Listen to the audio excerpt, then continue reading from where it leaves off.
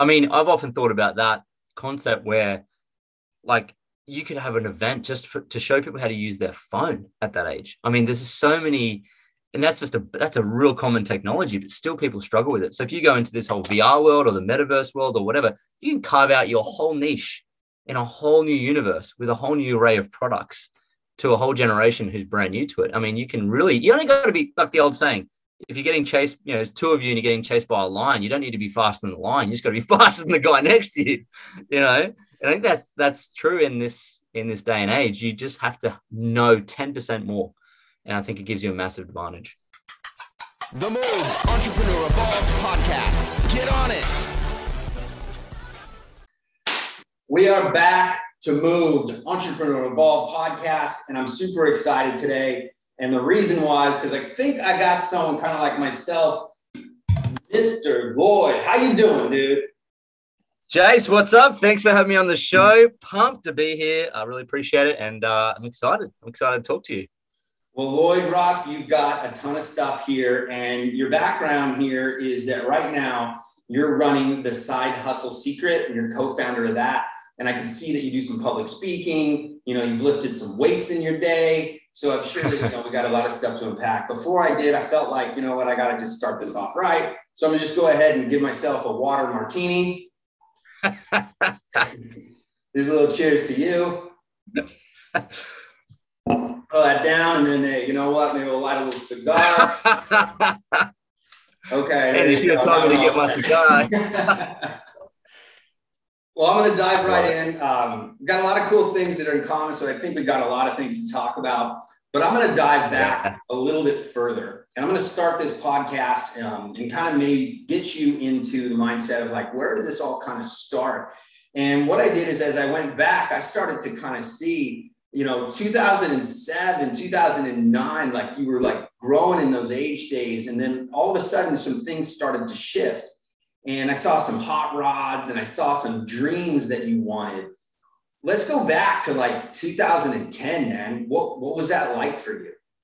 Damn, man, you've done, you must have rolled right down to the start of my Instagram to see that stuff. I mean, that was, what's that, 11 years ago? So, going back then, I was actually working in the Middle East. I actually did 3 university degrees. It's weird. I call it a misspent youth, but didn't really know what I wanted to do. But I got this job in the Middle East. So I'm there and I'm actually working on this, the Formula One track in Abu Dhabi, which is amazing, right? Yeah. And these big theme parks and hotels and stuff. So that was great. And then I was, back in 2010, I went on a ride around the Himalayas on a Royal Enfield motorcycle. And I started at that point, I guess, just to live a little bit bigger. And I was just kind of itching to get out of the corporate world, I guess you could say. And at that point, I was kind of like, Maria? Say again? Was that you and the motorcycle Maria? Yeah. Yeah, that was my Harley. I put Harley off the floor of my first bonus check. I was 26, so, yeah, I mean, always had big dreams, but, I just didn't really know how to get there, I guess you could say. But I was hungry, man, So, yeah, that's really where it all started. It really kicked off when I left corporate. I remember resigning. I wrote my resignation letter and just walked out of that corporate office. That was in 2012, and I haven't had a paycheck since. What's that? 9 years, and that was a good feeling. And then I just jumped into entrepreneurship, and it was pretty gnarly. It's good though. What was the first swing? Well, when I resigned there, I had a little bit of cash saved up, so that gave me flexibility. And that's what I say when people say money can't buy happiness. Well, they've never had savings when they need to resign from a job, because that gave me a lot of happiness getting out of there. So then, and went in real estate marketing. I actually flew back home. My dad, he had a marketing business, and I said it was kind of changing. He wasn't online or anything. I said, look, I can probably bring some value here. So we went in. We rebuilt the business together. And so I was in property marketing and sales. Our product was property, but we were doing inbound lead generation and social media marketing back then when Facebook was new. And we started, I started doing deals. I started going around people's houses, talking, doing deals, settling houses, getting paid. That's kind of my first small business experience. And when you're getting paid commission, it's like, far out, I don't know when I'm going to get paid next. And so it turned into a wage, into this lumpy sales commission that I could only make if I did these deals. And I think that was a real good baptism of fire, like jumping right in there and getting dirty and under the pump, under the stress a bit, which is good. And then I got into online business after that was product based, and it's way better now than what it was. I think that kind of what you're saying is like you got the taste of effort and reward. And it's like, that effort and reward, you're like, oh shit, like I can actually control this if I can get into alignment, right? Yeah. When you find yourself kind of doing that, you decided to kind of jump in the marketing side. That was is it maybe 13, would you say? 2013? Yeah, I would say 2013. Yep.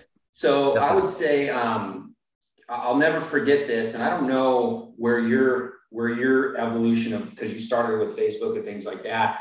But when I was living in Thailand at the time, and I'll never forget this. I went to this gym and I was training Muay Thai with some guys, and I walk in and had Facebook kind of started. This is like 2011 or so. And I'll never forget this. I walk inside and all these Thais, and, they're the greatest people, but, the Thai fighters, they just all they do, man. It's just, they fight, they train, they sit there, they eat, and you see these computers, and there's 4 of them, 5 of them, sit just around this little computer, and they all are opening up their Facebook, and they're just looking at each other. Like, they're like, someone likes my stuff. At that moment I went, It's done, dude. It's done, So what was your position? Because I'm sure that at that time, that was like the trigger, right? When was the trigger for you? Oh shit, like, like I see something someone else doesn't. Yeah, well, what happened was I fell into network marketing accidentally, and that taught me. It had all these marketers selling these products and stuff, and they were on the coalface of the best marketing, and they were all doing organic social media marketing through Facebook primarily. There was really no Instagram back then. And I just realized, I thought, fuck, like, this is how you sell on this platform. You tell story and you give value. And I think that, wow, there's a lot of organic ability here, let alone even ads. I mean, ads were so new. And at the time it was an old school business that we were trying to transform. And it's flipping hard because, my dad was older. He didn't understand anything online. Didn't even have a website. Right? It's crazy. So we're like, well, we need to do this, and this, because we had telemarketers doing our, connect calls it was just old school. So I'm like, you know what? We just need to flip this and get people connecting to us or coming to us, and then being able to do the deals without having to jump in the car or on a plane and go. We need to bring them inbound. And that was really what forced me into saying, well, look, let's try this Facebook thing. And I remember at the time it was really like scary, because I had to let 8 staff go, like get rid of the overhead and the cost. And then we had to go into these Facebook ads and test and measure to bring in some leads. And it was just like do or die situation. It was like, we couldn't stay doing what we were doing. We would have died anyway. So it's like, well, we need to test and measure this and get going and take a risk. And we swung at it, and eventually it started working, and that was it really. So I guess we didn't have a choice. I think that's like a good point, right? We're going to die anyways. And I don't think that a lot of people, even in today's world, we have like so many transitions even happening now. And it's like, you're going to die anyways. And there's been like this old saying that says, you're on a road to zero. Yeah, totally. And you kind of play that out. During those times, I always like to see, like what people's lives are kind of like. So during that time, because I think it's very relevant, right? So I sit here, I say, oh, I live in San Diego. I say, like, the story of the market sounds good. You're in Australia, you talk about living in Gold Coast and motorcycle, all that stuff. But I think one of the things I like to bring up a lot is like, what was really going on with you during that time? Like, what was your life like? Like, it sounds pretty, but it usually isn't.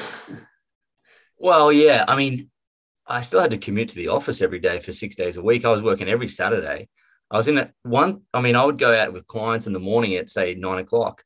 And we would get back at 5, and I was driving in the car around with them trying to sell houses, talking for 9 hours, like on a Saturday. Like it was, but that's where the skills are forged in the fire, like under pressure like that. And I guess for me, my lifestyle was okay because I could manage money well enough that when I was getting paid these commissions, I wasn't crazy and going out and spending all the money on I actually ended up selling my Harley, or because the same thing happened to me. It was sitting in the garage, never used it. And so I started to get lean and minimalistic with my approach to living.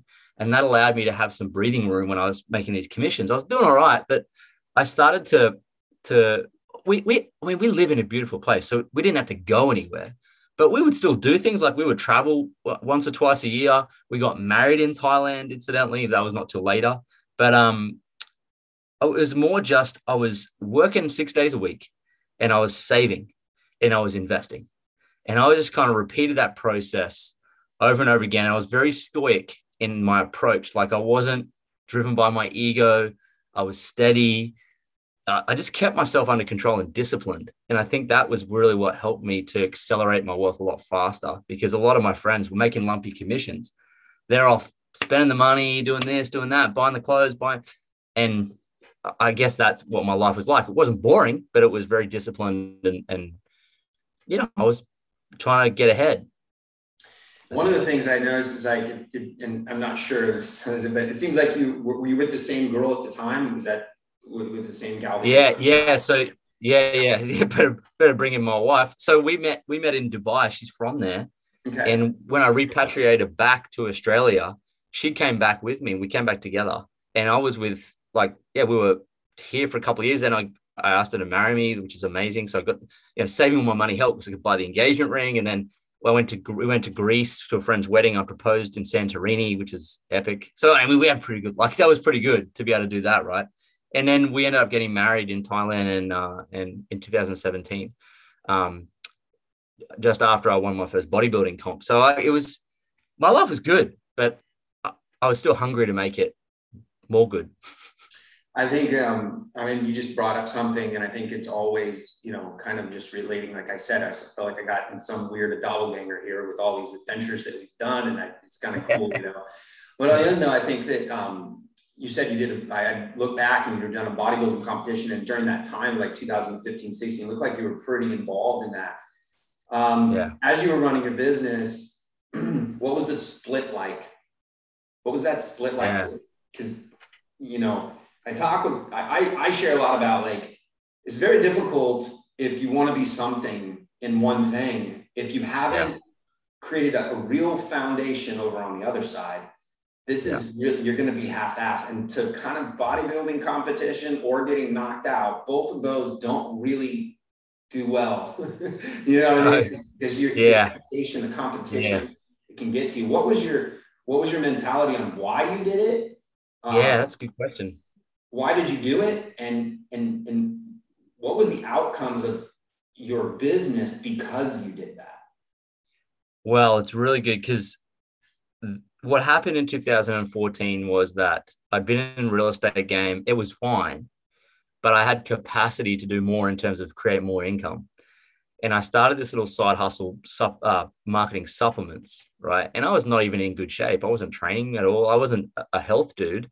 I was a business dude. I drank too much. So what happened was I got started marketing these subs. I was like, wow, this is really good. And I started using it myself and looking after my nutrition. I started getting in shape. And I thought, well, wouldn't it be cool to see what my 30-year-old body could really do here if I really went after it and started looking after myself properly? And if I can do that, I can start building a brand that would help my supplements business move. And so that's really the impetus, the motivator behind it. And so what it looked like was I had my property business 5-6 days a week. Then I had a little side hustle going on, was marketing subs online. So the two things going on at once was kind of challenging. Then I had my relationship with my wife, my fiance at the time. And then I was going to win this bodybuilding comp. So I would work out in the morning, early before work. I'd work out, do compound exercises for an hour. Then I would eat certain foods throughout the day. Then I'd go back to the gym at 3 p.m. in the afternoon after work and do that, and then walk home. So I did that. That was hard because I was doing three things, and I was squashing my capacity, but I was really focused and really structured. And I think that made a big difference. But the fact that I was going to go into this bodybuilding and win this thing, because I went in with the approach to win. It wasn't like to compete. I was going to win. Yeah. And I just read Arnold Schwarzenegger's book, Total Recall. And it was like, wow, this is inspiring me to really step it up here. So I did that. And what happened was when I won my first comp, our supplements business really exploded and it went to 6 figures profit. It was a great brand building experience, but it was challenging. You get the most juice out of the things that challenge you the most. And I think it was a great lesson in discipline. And so I think that one of the things that I try to tie into even move that we have here is like, if you can kind of be that person that if it correlates with your marketing or correlates with all those things, if you really are that person, you're the one that actually they go, I want to be like. And that takes totally. That's a lot of pressure too, right? I mean, that's leadership. That's like, not only if I don't win, what does that do to my brand now? And what was your mentality with that? Like, how did you handle that? What was your like? I mean, let's get real. Like, you gotta have an ego. Yeah. You gotta have an ego to do it. You gotta totally. Yeah. I mean, one of the things I've always done is I've always been okay. Like, I always approach something to do my best, and that way, that if I end up not winning, it's like, well, I can't. Like, I did my best, and I'm okay with that. And I guess having that approach where I just put everything into it, there was nothing left on the table to worry about. Yes, it may have affected, if I didn't win all this stuff, but I always still been okay with that. And I think that allows me to compete at different things and be okay with losing, because my self-esteem is like, well, I did my flipping best, man. Like, I'm a human being. That's all I can do. And I guess if you take that approach into it, you'll always never regret anything. And what happened was, during the building of a business, you have people say stuff, and there's not haters, but they kind of almost secretly want to see you lose. And so I was just like in the gym, just, it's just for the, I was just going to beat this people saying I couldn't do it. That's all I get. It motivated me. And I remember going out on stage and I just like winning. I was just like, well, I showed you that I was going to do it and I did it. And I think that they may not have even thought about that they were haters or that they weren't believers in what I was doing, but that drove me. And I think that was a good lesson for me to take away. But doing your best, like if you just do that, like I went in there to flip and win. And if you take that approach in anything, you can't have any regrets if you don't win, because you did your best. So I think that was a good lesson. I think that's a great lesson. And I think that it also is like, you only have what you have. And I think that is like, at the end of the day, I mean, especially in your situation, the whole thing is a judge, right? Because you're like, I'm building a brand. I'm going to attach myself to that brand. It's like, oh shit, I'm going to be judged on how I affect myself. And then just the concept of bodybuilding, you're getting judged. Literally. Like, the whole thing is a judgment. And I think that when you have the ability, and I don't know what this is. I've always, I've tried to dissect this, and maybe this conversation will go somewhere, but I think with a lot of people, it's like, why can't they get to that place where they don't care? And I've always thought, like, many times it's because you don't have enough volume and other good things that are happening with you that will allow one other thing to fail. Like when it's your only thing, it's like, dude, if this doesn't work, it's all I got. So it's like, it gets easier. It gets easier when you kind of start winning a little bit, because then you're like, I can brush this off. You know what I mean? Like I can brush that off, but it's not easy to brush it off when you're in those phases. Like, how did that affect you? Like, what was that like? Okay, I can repeat. Yeah. Well, it's interesting because I think, and David Goggins talks about this in his book about having the cookie jar, where you have these wins that you stack up. And anytime you need them for your next challenge, you can go and take it out and say, hang on a second, I did that and I did that and I did that. I've got this. And it does nourish your hope that you're going to continue to win. But you got to start out small. I mean, I look back and there was moments in my career where I was under a lot of pressure with, even finishing degrees and stuff. That takes a bit of pressure. And I completed that. So I had these little, they weren't in health or fitness or bodybuilding, but I had these little wins. And one of the things I found too was that I had a real supportive team. And like, even my wife was like, yeah, I'm backing you. You've got this. And she was patient with me with my food. Like, because when you're not eating sugar, you're not the best human being to be around. But so she was supportive. And then I had a great trainer. He'd been through that. He'd done it. And he ended up coming to our wedding. And I had the flexibility in my work and people around me there where it was that they were supportive. And I guess they allowed me to focus. And I think that focus is one of the key things you need to be doing if you're going to win anything. But I guess there was little wins along the way that allowed me to do that. Like hitting a 150 bench press one day, a 1RM. It was just like, wow, that's amazing that I just did that, right? I was like 80 kilos hitting 150 in bench. It was huge. And then doing all those things with my trainer, and I guess it's those little wins stacked upon each other. Just so everybody knows, that's 150 kilos. Yeah, that's 150 kilos. Yeah. I got to take care of you, bro. I got to take care of you. No, man. Yeah. You got my back. Yeah, it's like 300 pounds. Like, it's a lot. And, it's not 150 pounds. Nah. Yeah, thanks. I appreciate it. And so, look, it's just those little things that built up. And then one day I said, man, I think I want to compete. My trainer's like, okay, you ready? I'm like, I don't know. And the year before I competed, we went to Thailand to check our wedding venue. And now I was lean. I was about 6% body fat when we got there. My comp was not far away. It was like 6 weeks away. And I was in flipping Thailand. What the hell am I doing? And my trainer came to Thailand too. And we trained in the gym. Yeah. We trained in the gym twice a day on the beach there in Phuket. And we're just disciplined with my food. And we just trained. And I reckon that was the edge. Did it for 2 solid weeks. And I reckon that just gave me a massive edge. Where were you? It was just breathing and eating it. Where were you at in Phuket? Do you remember where you were at?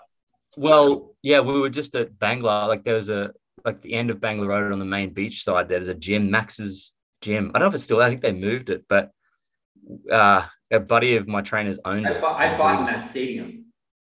Oh, really? Yeah. Yeah, that's epic, man. Yeah, there you go. Far out. Small world. Yeah. Insane. I know that area pretty well. The end of Bangla right there, all the way at the end, that's where you hit like the beach and everything like that. I got my tickets there. That little loop right there, you can get it. They give you a ticket when you make a right, and oh shit, damn it. Yeah, it's a great spot. Well, it was a great spot. I haven't been there for so long, but I hope it's. It's been a little bit of time for me. So as you parlay all this, one of the things I think is great, and this is something that I talk about with Move. It's like the entrepreneur, or one of my visions and goals for entrepreneurs, is like stack these things that you're doing. Like you're an entrepreneur. You're not just someone who has to sit down and just burn your body out. You don't have to blow yourself out all the time. So how do we get you at like 20% baseline so you can start doing the things that you've always wanted? And the depletion of the entrepreneur happens so fast that the stress, and we just deplete in the next thing. So I think that what you did and what you're sharing is like, man, like I had this thing going, but when I did this, it also added energy to the other things that you're doing. And I think that has a lot to do with also character, right? I mean, it's kind of in your blood. You know, you're a go-getter anyways. Yeah. So I'm gonna go through and you already went right here, but I'm gonna read something here, right? And then I'm gonna have you just kind of lay it all out. And I think it's pretty good. You're gonna tell me how you did. It's been about 5 years. Don't cringe, bro. I got your back, dude. I got your back. That's so good. Yeah. I got your back, dude. So this was back. I'm not going to write that one yet. I'm going to let you pause on that for a minute. But in 2014, it was December, and this is exactly what you said. And you can tell me maybe what it was you remember. Love this new service. Getting involved by clicking below. You'll never take another blank after blank. Cheaper, better service. No need to talk to an operator. Rate the level of driver service in clean cars. Do you remember what that was? Oh my God. Uber. Oh, like Uber. What? It was 2014. And the reason I brought this up is because we're not that far from this world that we're living in. Yeah, that's true. You know, and when I saw that pop up on your feed, I was like, man, like this really tells me like 2014. I remember I was in San Clemente out here. And I remember like someone was going, yeah, there's this company that's being funded by this thing called Uber, and they're going to do, and I'm like, what the heck? Yeah. You know, people are going to be getting stabbed and raped and stolen. Like, you know, I just think of all these things, you know, it was such a shift. And I thought that I'd kind of just bring that up because it's like those paradigm shifts are changing so drastically. How have you found yourself, because you're someone that's a driver, you get it, through this massive changes? Because there's an undertow of things that I'm not getting into any of this right now, but metaverse, VR, this shit's going to be real. It's done. It's over. People don't recognize it. Going back and looking at Uber, what are your thought patterns on how you've learned how to position yourself in accepting these things? Because talking about your father earlier, in a great way, he lived in a different generation. It seems like you and I lived at that perfect split generation where it was like, we understand the old school and the new school. Yeah. But where for yourself, in our minds, as we get older, if you're 25, I mean, when you and I were, as we were younger and these transitions were basically happening, these were big shifts, but now they're happening so fast that the job that you might have is going to be, might be even obsolete in 3 years. So what's your mentality on people that they should, how they should handle that? That was a really good question. I was talking to my wife about this the other day. I said to her, I turned to her and I said, you know what? Things are going quick. Like I see the change, but I'm like, I want to stay up with it, but I'm like, how are we going to do this? Like, you got to stay in front of it. Back in 2014 with Uber, I remember it wasn't even really in Australia that long. And I pulled the app up and I went to say to my dad, I said, look, we've got to get an Uber. He's like, what, Uber? And it wouldn't come because there was not enough cars back then. But he said, let's get a taxi. Yeah, like, all right, fine. And it didn't really build him with a lot of belief. But eventually when he got it, he was like, oh man, I got this Uber driver and that Uber driver. He just really adopted it. He's a good adopter when he sees it.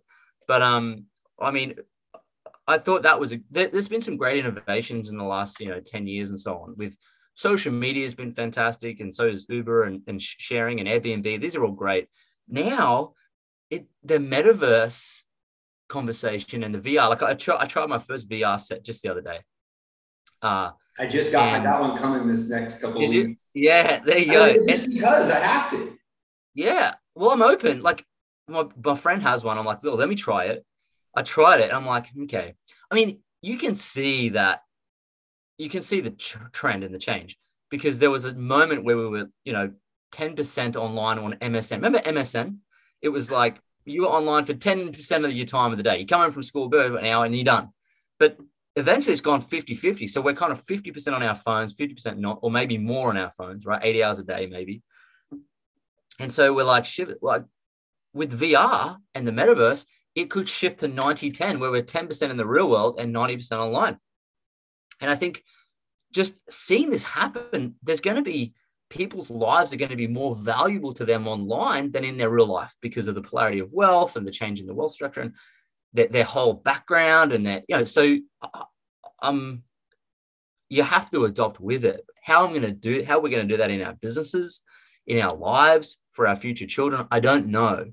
But one thing I've learned over the past few years is that just being abreast of it and being involved in it a bit is enough so that you can spot opportunities. Because if you're not like buying your VR headset and you're not looking at the metaverse and you're not understanding it, it can shoot past you very quickly. And that's what happened to my dad, I think. He just let everything go past him. Now he's up to speed with the younger generation, but you can't let it go past you.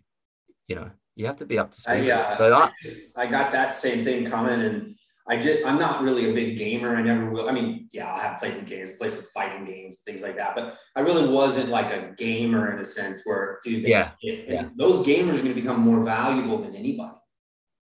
Yeah. And I just went and bought, I was like, okay, I got to get a game that's going to kind of give me some. So I started studying. I was like, okay, this is Cyberpunk 2077. And it's just this game, and you go in, it's kind of like, and I'm like playing, it's like giving you value. It tells you who you are. And I said, but this is it. Yeah. This is it. It might not be the whole thing, but this is it. And so what I'm trying to do is I'm not trying to play the game. I'm trying to understand the concept. I'm trying to understand the feeling. I'm trying to understand the touch and things like that. And the sense of like the value of touching something enough times, you start becoming aware of it. And if you're a performer, and I did this in fighting many times, and I'm sure that you understood this concept, but it's like, you understand this concept about speaking in front of people. It's like, if you can go get on the stage the night before the event, if you can go up there and act out your performance with no one there, you start eliminating all these little fears that you wouldn't have been aware of. And then all of a sudden you only have like 6 fears to get over instead of 4. Yeah, totally. You know what I mean? And I think that's what I think you're saying. It's like, just jump in, play a little bit, put the VR on, touch it, feel it. And then you're just like, remove these little weirdnesses about it. And by the time everybody else does it, you can kind of jump through it. So you can also have conversations with people about it. I mean, if you're not up to speed with certain things, you can't really have conversation with the next generation. You can't really relate. They think, I mean, what's weird about what I'm going through now, I don't know if it's a midlife thing, but on Instagram, people are calling me boomer. I'm like, dude, I'm a flipping millennial. I'm like a millennial sage. I'm like an elder millennial, but they call me boomer. I'm like, what? You little punks. Like, I'm like, man, I'm older now. And so like these 20-year-olds are like, you know, tell them, they're so confident. And I was like, all right, was I like that? And I guess it's this weird. I would say so. This weird thing happening now where I'm like, well, I need to be able to learn from them, the younger people, and just as much as they need to learn from us. And so I guess that's the process of this next step of the metaverse. I'm open to learning about it. I think that's important. And I think that like something I think can humble all of us. And this is like something I think everybody should hear. And maybe I'm just telling myself, and then hopefully you guys like it too.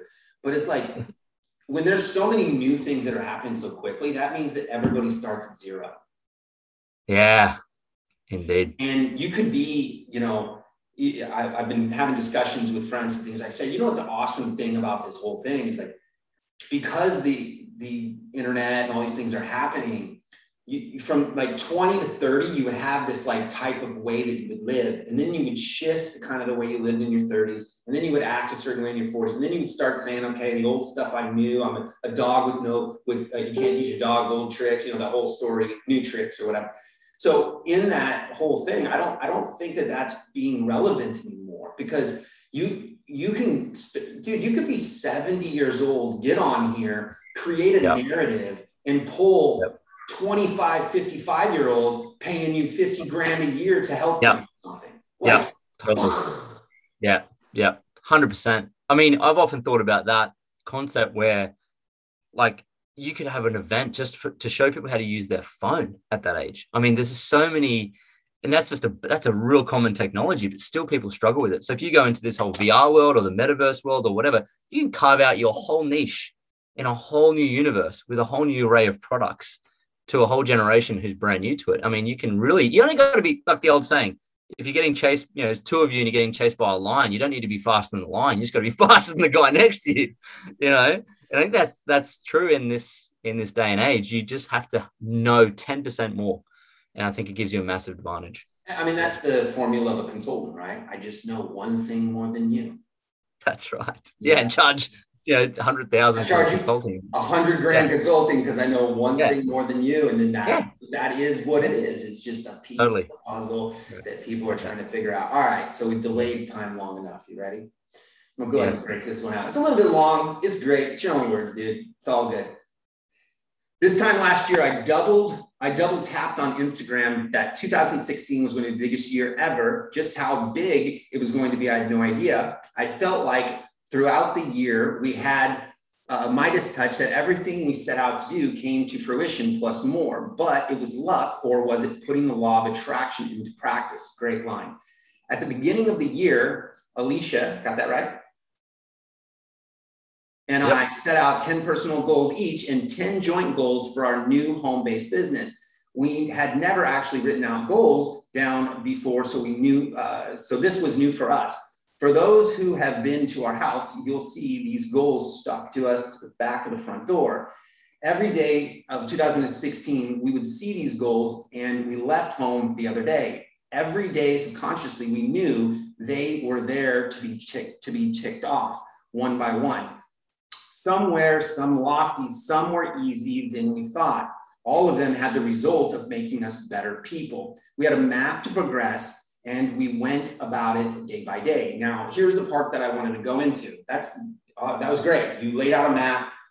You saw that there was some subconscious there. Super stoked, because if we could talk about conscious, subconscious, that's a great conversation as well. But here's kind of the things that you did, and this is what I'm curious about.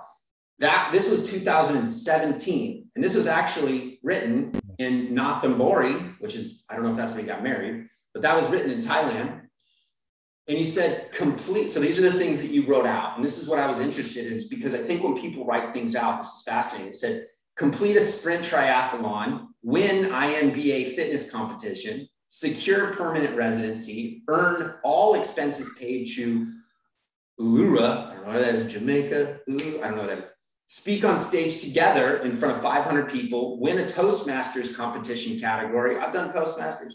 Resign your 9-to-5 job, start 100-member, 6-figure residual income, qualified master trainer, paid for destination wedding in full, travel to Singapore for golf, attend Las Vegas celebration with our team, fly to Phuket for our wedding plan. I know you knocked that one off. Fly to New Zealand with our team, just to name a few. So what I was interested in is, as we have this list here, what did that do for you? It was written down. It was put out in front of everybody. You put it out into the universe. What happened on those? Oh my God, this is so cool that you just read that out. It's been 4 years since I wrote that. We called that our magic goals board. Actually, it just was like magic. There was 10 things, I think, main things. But I thought, as you read that, I'm like, oh my God, I was flipping busy. All that travel going on, like, wow, like I was like a baller. When I was reading it out, you're like, I really like that guy. I was like, that guy's like a big, he's gone places. He's gonna be good. But isn't that what goals are about? That's what it's about. It's the guy you want to be, right? So dissecting those, hopefully those were all good things. But ultimately, I think that, looking at those, how many of those things were you able to kind of knock off? Honestly, we did all of them. Yeah, for a lot of the stogie, we did all of that. It's not to, like, we actually did all that. I remember ticking him off on the back door, and it was like we had the Midas touch, because even when things looked like they weren't going to head that way, something would change and it would just bring it to life. I really shouldn't have been in Phuket if I was training for a body. Like,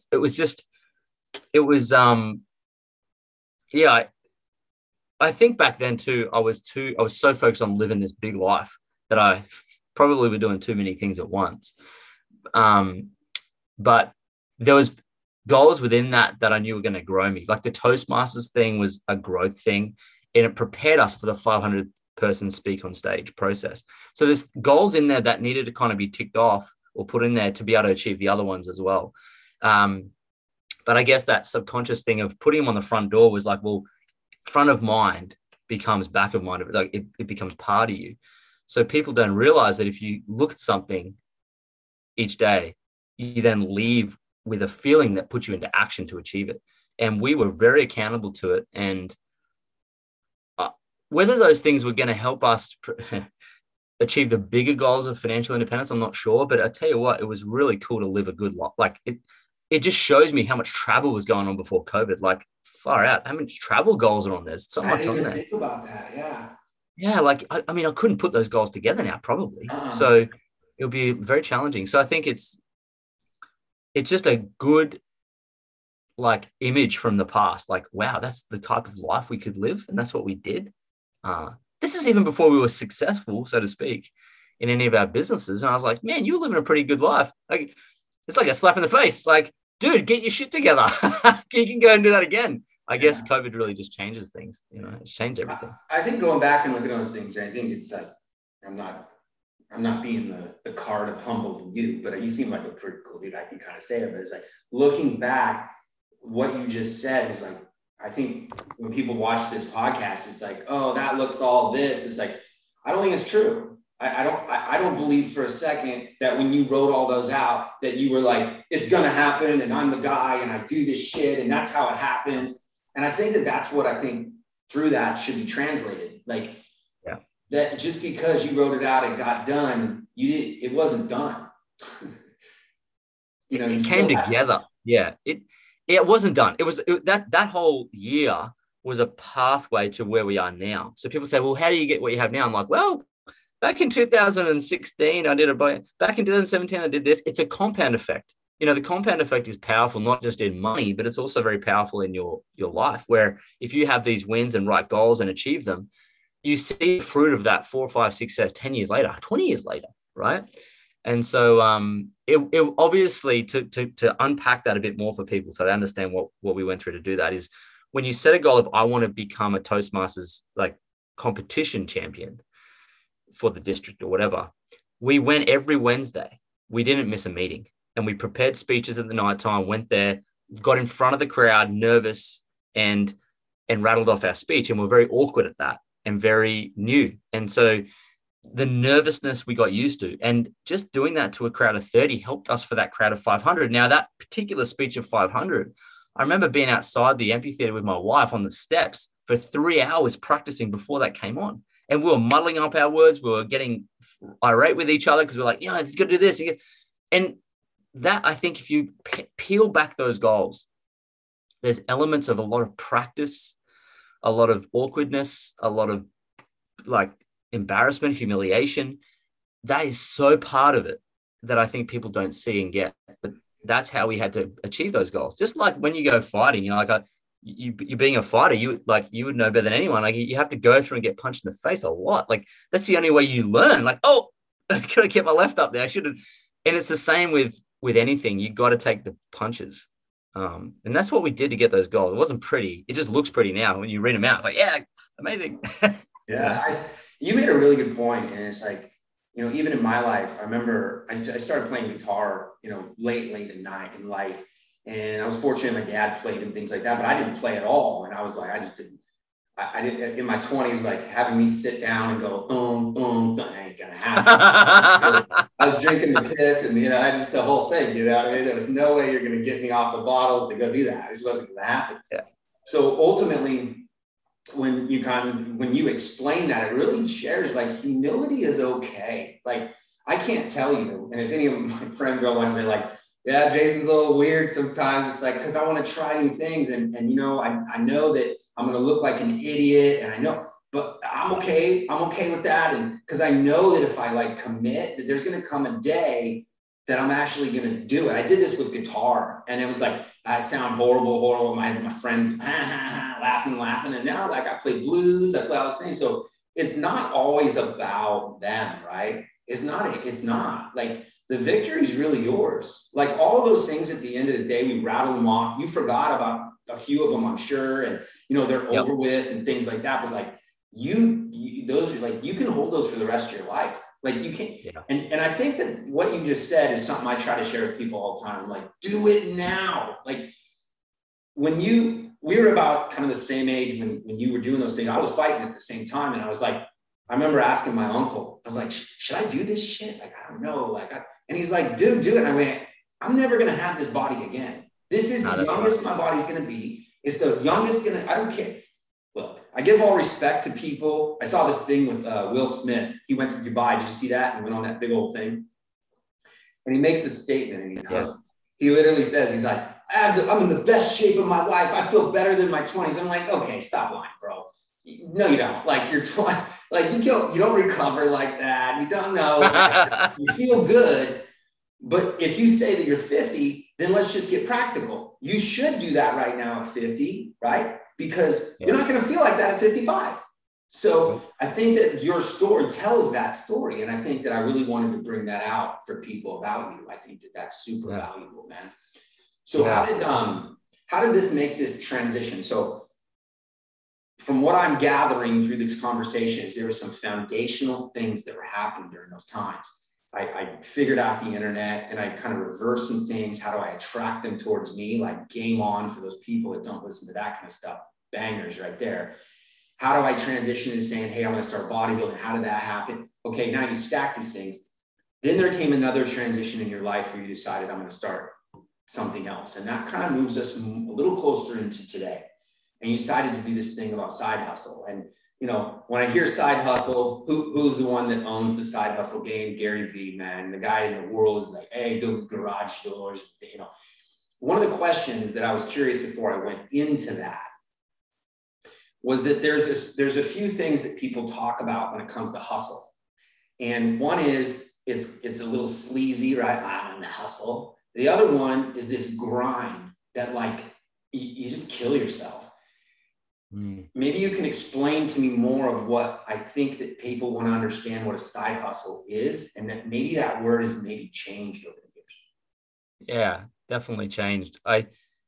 Gary Vee made it popular. That's for sure. You know, like if you think of hustle, he owns that brand of that word. That's what I was saying.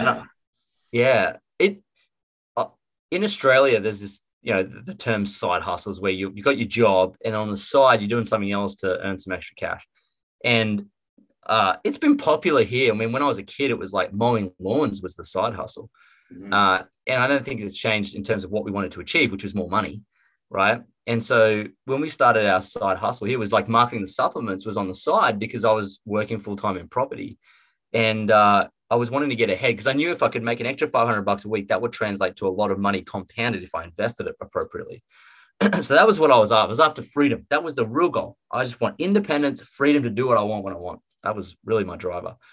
And the hustle part comes with, like, you know, when you've got a product, you have to hustle. Yeah, there has to be a level of hustle or energy that you've got to drive with that. So like you've got to sit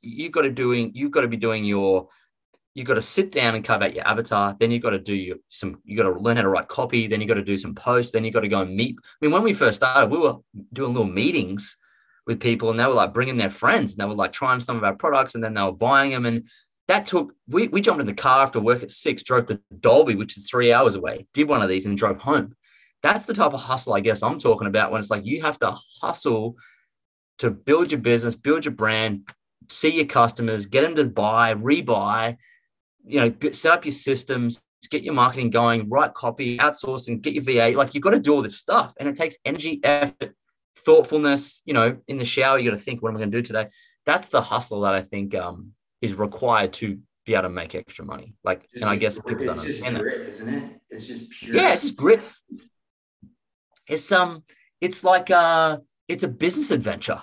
Like it's getting in the car and going to this place and going to this event and talking to this person and doing a Facebook Live and then doing a Zoom call and getting customers. That's business, and it takes a hustle. And a lot of people that fail at business, because I teach a lot of people business, and the one thing they lack is hustle. And what I mean by that is my dad taught me. He said, you get a deal and you go and you finish the deal, and then you hustle to get the contract signed, and then you hustle to take it to the legal office. Then you hustle to, it's a moving thing. It's not like you can't just sit idle and expect to make a success of anything. And the hustle I want to bring, you know, the brand I want to bring to that word is concurrent, proactive activity without rest.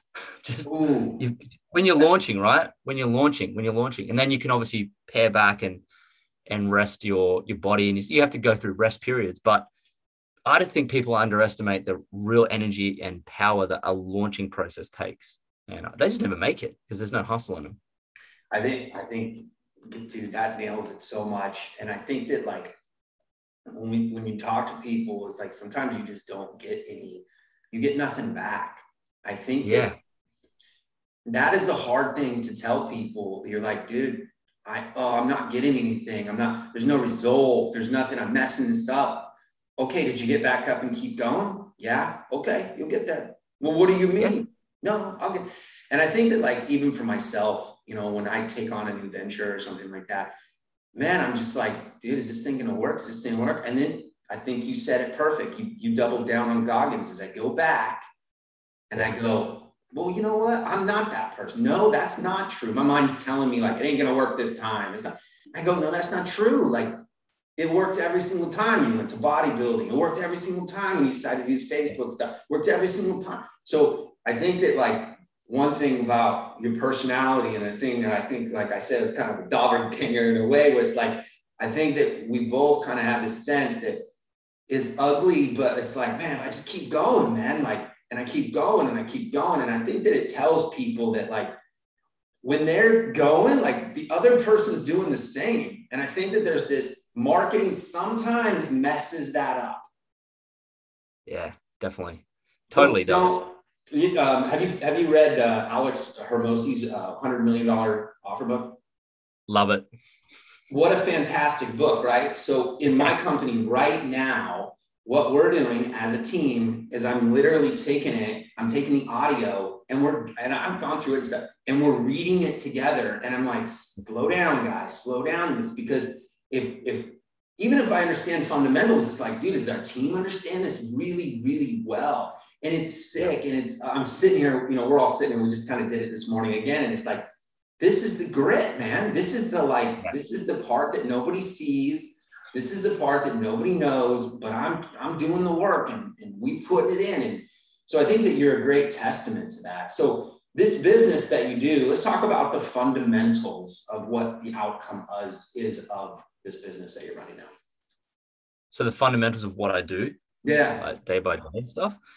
Well, it's a bit of a different, the supplements business is a bit different now because we have like 12,000 customers globally, and we have distributorships in place in different countries, and we have a system that's quite largely automated, and now with a VA, like it's quite systemized. And I remember, you talking about reading Alex or listening to Alex's book, like a few years back when we were in the hustle of building our business, we were doing a lot of the activity ourselves. We were doing the sales calls ourselves, doing so much stuff. And I listened to this Tim Ferriss podcast with Gary Vee once, and Tim Ferriss, listen, this is how you scale.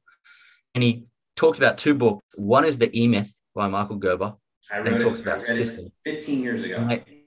Amazing. I was like, and then the other one was Built to Sell. So you approach your business in a way where you build it that it's saleable, which means it's got systems. And I think that really shifted us to be able to automate a lot of our supplements business. We still do branding things. Like I still organically post and advertise certain things and attract for the business. I run a masterclass once a week to bring in distributors, and we do team retreats, and I do large events for the company as well. So that's still happening, but I don't spend a drastic amount of time on it now because it's systemized, but it's still in front of my mind.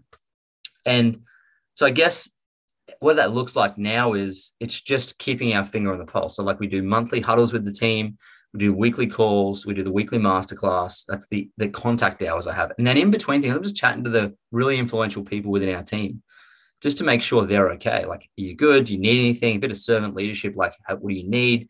And I guess that's where we're at with that business. And it produces a good income for us that allows us to have this level of freedom. But what's happened recently is because that's so systemized and it's become more like a side hustle again in itself, like, doesn't need a lot of contact hours. I was kind of getting itchy. I was like, what else can I build?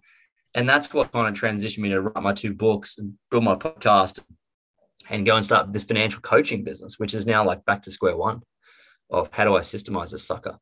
But I think if I'm going to answer your question about what do the fundamentals look like, it's like, well, I get up at 6 every day, right? And I go to the gym and work out, come home. And then it's like, it's pretty much what message am I sending to my followers on Instagram and Facebook? What value am I giving them? What conversations am I having? How are the book sales going? How's what podcast episodes do I need to record? Doing that, what lives am I doing? When's the next team thing? It's so much stuff that we're doing, but like I structure it every day to say, what are the 6 most important things I need to do today? And I just don't think that's ever really changed. It's just that the value of my task has gone up, and I think that I'm still doing the same things that I was in 2016 or 15. And I feel like I teach this when I talk on stage. I said, listen, we became millionaires in 2015. They go, what do you mean? I'm like, my mindset and my activity levels and my focus and the things I do hasn't flipped and changed in 6 years. It's just that the money's now caught up to those fundamentals, So, it's doing lots of stuff, I think. I don't think there's a real poetic way to do business or a clean way. It's flipping messy still.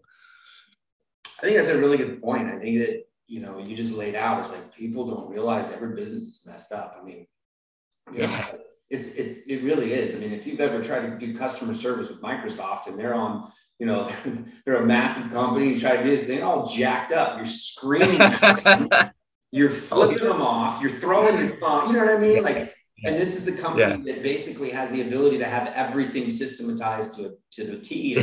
And you're not happy.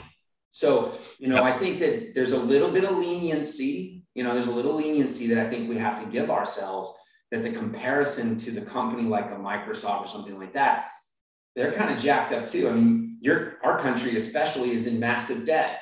If you're in massive debt, well, so is your country too. Those are like everything. So you can kind of let something off of your chest. Like, hey, you know what? Yeah. None of these people have it all perfect. Like, and I think that there's like a big piece to that.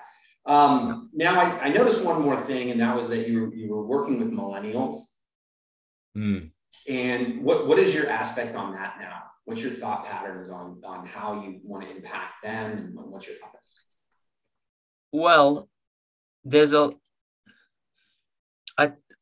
throughout my journey, like people, you know, they know me as someone who can help them start a side hustle, or I'm doing that, or I'm investing and so forth. But I've really, since I niched down, even for both businesses, into this money category, it's really allowed me to kind of focus in that area and give people value in that area where they just never had any. And I kept hearing all the time throughout my building our business and talking to colleagues and other people doing it, they had an ability to make money, but none of them kept it. They didn't know how to grow it. And they would kind of like getting rich and then like losing everything. I was like, what the heck? Like, what are you doing? You don't want to get rich. Why is it hard enough to get rich once? You don't want to, you lose your freedom. I guess when I say get rich, I mean, build freedom, right? From the 9 to 5. So I kind of figured out, wow, these people really need help here in this area. You know, the people I'm talking to. So I niched down to money, and I wrote this book, Money Grows on Trees, last year during COVID. And the podcast is the same name. And I've started to really impact the millennial generation primarily into being able to invest and learn about money without having to be heavily indebted in property. Because my parents' generation, the way you got wealthy back then was you bought property and you could buy it, like flip it. Like my old man was making 50 grand a year. He could buy a property for 50,000. Like, it was a joke because interest rates were all time highs. Debt wasn't so cheap. No one really wanted to buy. And it was just like, okay. So that was how they got wealthy. Now, coming up as a millennial after the GFC, which is really still like singed my brain as to how that actually affected the world. And I'm like, wow, we really can't expect millennials and even zennials and whoever else to be just going out and buying property. And if anything, it can actually derail them because there's so much debt load that's just going to be chucked on them. And then you have no options, right? Then you're boxed in and then you can't be an entrepreneur, right? So I'm like, well, how do I help them? And I have this part of my story before 2010, or back that time, I did my CFA charter. I was studying at nighttime while I was working full time. I was always doing something on the side. This happened to be study, happened to be finance because I want to get into investment banking. Never happened, but I was like, am I ever going to use this like information? Turns out 10, 11 years later, I'm like, wow, people don't know as much about investing as money as what I thought and what I do. So all of this knowledge I have, I'm now imparting to the millennials saying, listen, if you can start a side hustle, and I'll show you how to do that, and you can make an extra $500 a week, in 18 years, you'll have $1 million nest egg. You don't need to worry so much about property. You can put it away into an index fund and just keep adding to it. And over time, you'll have some sort of passive income and you'll be okay. But they don't know how to do that. And that is the type of value I'm giving to millennials now. I'm like, listen, I can teach you how to build a business. I can also teach you the money part of it so you don't have to get rich twice. And that's where I feel like I'm having the most impact. Well, that's incredible. It's just basically like, you basically take a money and say, look, here's the fundamentals to get you there. And then what I'm going to do is I'm going to say, look, this is what you do. And I think that it's like, it reminded me right away of like a sports guy where he's like, hey, I made all my money in sports. I was a basketball player, a rugby player, whatever it was. See how I switched that for you? So basically, nice. Ultimately, when you make that transition, it's like, okay, this sports figure. I think there was a guy, it just kind of brought my attention. There was a basketball player, maybe it was a football player, and he never cashed. He never took one of his salary. You know what I'm talking about? I can't remember his name off the top of my head, but he took all of his salary, took all of his money, and he just basically took like interest or something like that. And he basically figured it out and just threw all his checks and like, he lived it. I think he was living in like this small trade. Like, I think it was just a crazy story. And then you look back and you're like, dang, man, that guy, you know, he had it. So I don't know. I kind of got a school of thought of both, right? It's like, you got to add the stories too. You know, you don't want to. Yeah, definitely. Yeah. Yeah, 100%, man. I mean, well, I will say this. So like I recently did 2 boxing fights. First one was last year. Second one was this year. And I never really had a boxing fight. I had this first amateur fight. And that didn't cost much, but what a memory. I mean, that's one of the, like, most courageous things I've done. Like that is really hard to do. It takes a lot of courage, as you know, more than anyone. And I was just boxing. You're Muay Thai, which is like flipping worse. Getting kicked in the neck sucks. And so it that didn't cost much. I think that in running 100 kilometers ultra marathon last year that we did, that didn't cost that much either. But I think that you can still have those adventures without breaking the bank. You know, like there's a lot of things that you can do without you having to go fund it. Like, you know, you have to do adventures. It can't just be all about money. Otherwise you have no good stories to tell your grandkids. I think that you nailed it, dude. I think that that's like such a good statement. It's like these things that you think that are adventures that are going to cost you something, like get involved, don't cost you much. It don't really cost you much. And not only that, I'm going to tag off of what you did. It adds to your brand. 100%. Of course. How can you coach people or teach people or inspire people if you haven't done anything that's inspirational? That's what I think, you know, and I think of, and just look back on my life and I think, Farah, you've done a lot of stuff that scared you. And that is all the inspiration I need to give to people. I don't need to be Arnold or The Rock. I mean, those guys are at a different level. I could, you know, everything's possible, but in your in your circle, your own influential circle, you can inspire people with just the most basic things that frighten them. Public speaking, jumping out of planes and off things that are fearful in heights, and getting punched in the face in a ring or running a long time, like painful, fearful things. If you do them and show people, you inspire them. And I think that's part of the journey of building wealth because it allows me to do those things more often, which is what I love. You know? And I think just because you did that, and I think I'll ask you this question is that, and even for me, like fighting Muay Thai and going out and doing those things and stuff like that, I realized it wasn't about the fight. And he said, what do you mean you want to go and fight? I said, no, you know what it really was? I recognized that I wasn't going out to be some champion. I learned two things fighting. One is I could kick a lot more people's ass than I thought. Didn't you learn that? But you know what else you learned? There's a hell of a lot more people who kick my ass than I thought too. Yeah. So you kind of get like this level card, right? But and I think that you'll love this part about it. It's like, it wasn't about that. When you go do those things, you get placed into another little category of people. Yeah. So it's like, maybe you didn't go and you were to win the championship, boxing and things like that. Or maybe you didn't do this, but you know what category you do go into? Crossing the ropes. Yes. And those ropes with people around that, I mean, dude. You know, it's just the whole thing. And I think that is what, you know, I've had people that say, what do you think you're something? Man, I ain't shit. What I was somebody is passing those ropes. And that's the thing I think that people, and I think you really do like lay that out. Like you're another person that says, look, you pass the ropes. And like, I think that's awesome. Pass those ropes. I love that saying, pass the ropes. That's so good. Because when you're going and stepping through the ropes, that one moment, and David Goggins, I think it says this, he says, life begins on the wire. The rest of your time is just waiting around. Life really begins as you pass through the ropes. You're in the grip of life.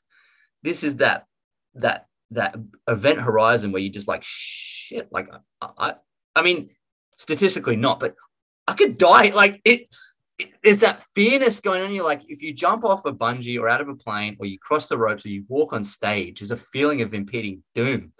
And if you can have those, what I call, oh shit moments, like, oh shit, like that's really when you're most alive. And I guess a lot of people, like you said, don't do that. If you do those things, you do form or join a club. And I love that, pass the ropes. What a cool club to be part of. I was proud of that myself. It is, man. You know what category it puts you in? Like at the end of you know what it puts you in? You're in the category of understanding a portion of Mike Tyson. Yes. That's cool. Isn't that cool? Like you're like, man, you know what? I separated myself. I'm a little bit closer to what maybe if I saw Mike Tyson and then I had that conversation with him, like at least he would know, like even a guy like that would be like, I respect it because I know what it's like. And if you ever listen to his statement, have you ever heard that line that he says he's walking down the line and the closer I get to the ring, he's like, I'm terrified. I feel like he's going to kill me. You'll have to go find this. Maybe I'll send it to you later. He says, I think he's going to kill me. Yeah. I think I'm going to die. And the closer I get to the ring, my fears get stronger. But when I get into the ropes, I'm scared. Then when I open it up and I look at him, I feel like God. Oh my God. I just got the chills, right? And that's what it is. And he laid it out perfectly. And that was what I rode. I'm scared. He just laid, I'm scared. All of the fears I ever had in my life are getting there. I don't know how I'm going to do it. He gets through the rope. I feel like a God. And that I think is like, and you know, that happens in everything. Yeah. Yep. It does. The walk from the dressing room into the ring is like, I remember the walk from the backstage to the front of the stage when I was first talking in front of 5,000 people, like boom, boom. I felt like that walk was quite similar. And even the walk out to the plank when there's a little thing in New Zealand, there's like the third highest bungee in the world. It's like 130 meters. It's flipping off. And I remember walking to the plank from the chair and these little walks, I think how vivid that, like, that's where the growth happens, in facing your fears and having just an ounce of courage to do that. And I think that's really what I'm most proud of. I got that in skydiving too, man. I skydived 10 times. Yeah, the walk. Yeah, the walk on the tarmac to the plane is like, oh my God, I'm doing this now. I can't get back. It's so against any of our abilities to do anything. Dude, this has been an incredible time. I think that I've had a great time. We've got some great stories, and I think that you brought a lot of value. And I think that one thing I want people to hear on this podcast is like, we're talking about business, but every story that you told was the exact feeling that people have in business. And I think that that's one of the reasons you're attached to business, is because it's the exact same feeling of the adrenaline rush, you know, to get the sale, the adrenaline rush to figure it out, the adrenaline rush to pass the ropes. And so, Lloyd Ross, I appreciate your time here. How do they find you, man? How do they find you? Man, Jace, I just want to say thanks for having me on. It's been awesome. I really enjoyed it. I don't know where the time's gone. I've just had so much fun. So thanks for the amazing questions. And they can find me on Instagram if you go Lloyd James Ross. There's 2 L's. The second one is silent. Lloyd James Ross. You can go there, Instagram, and show me a DM, and stay in contact with me.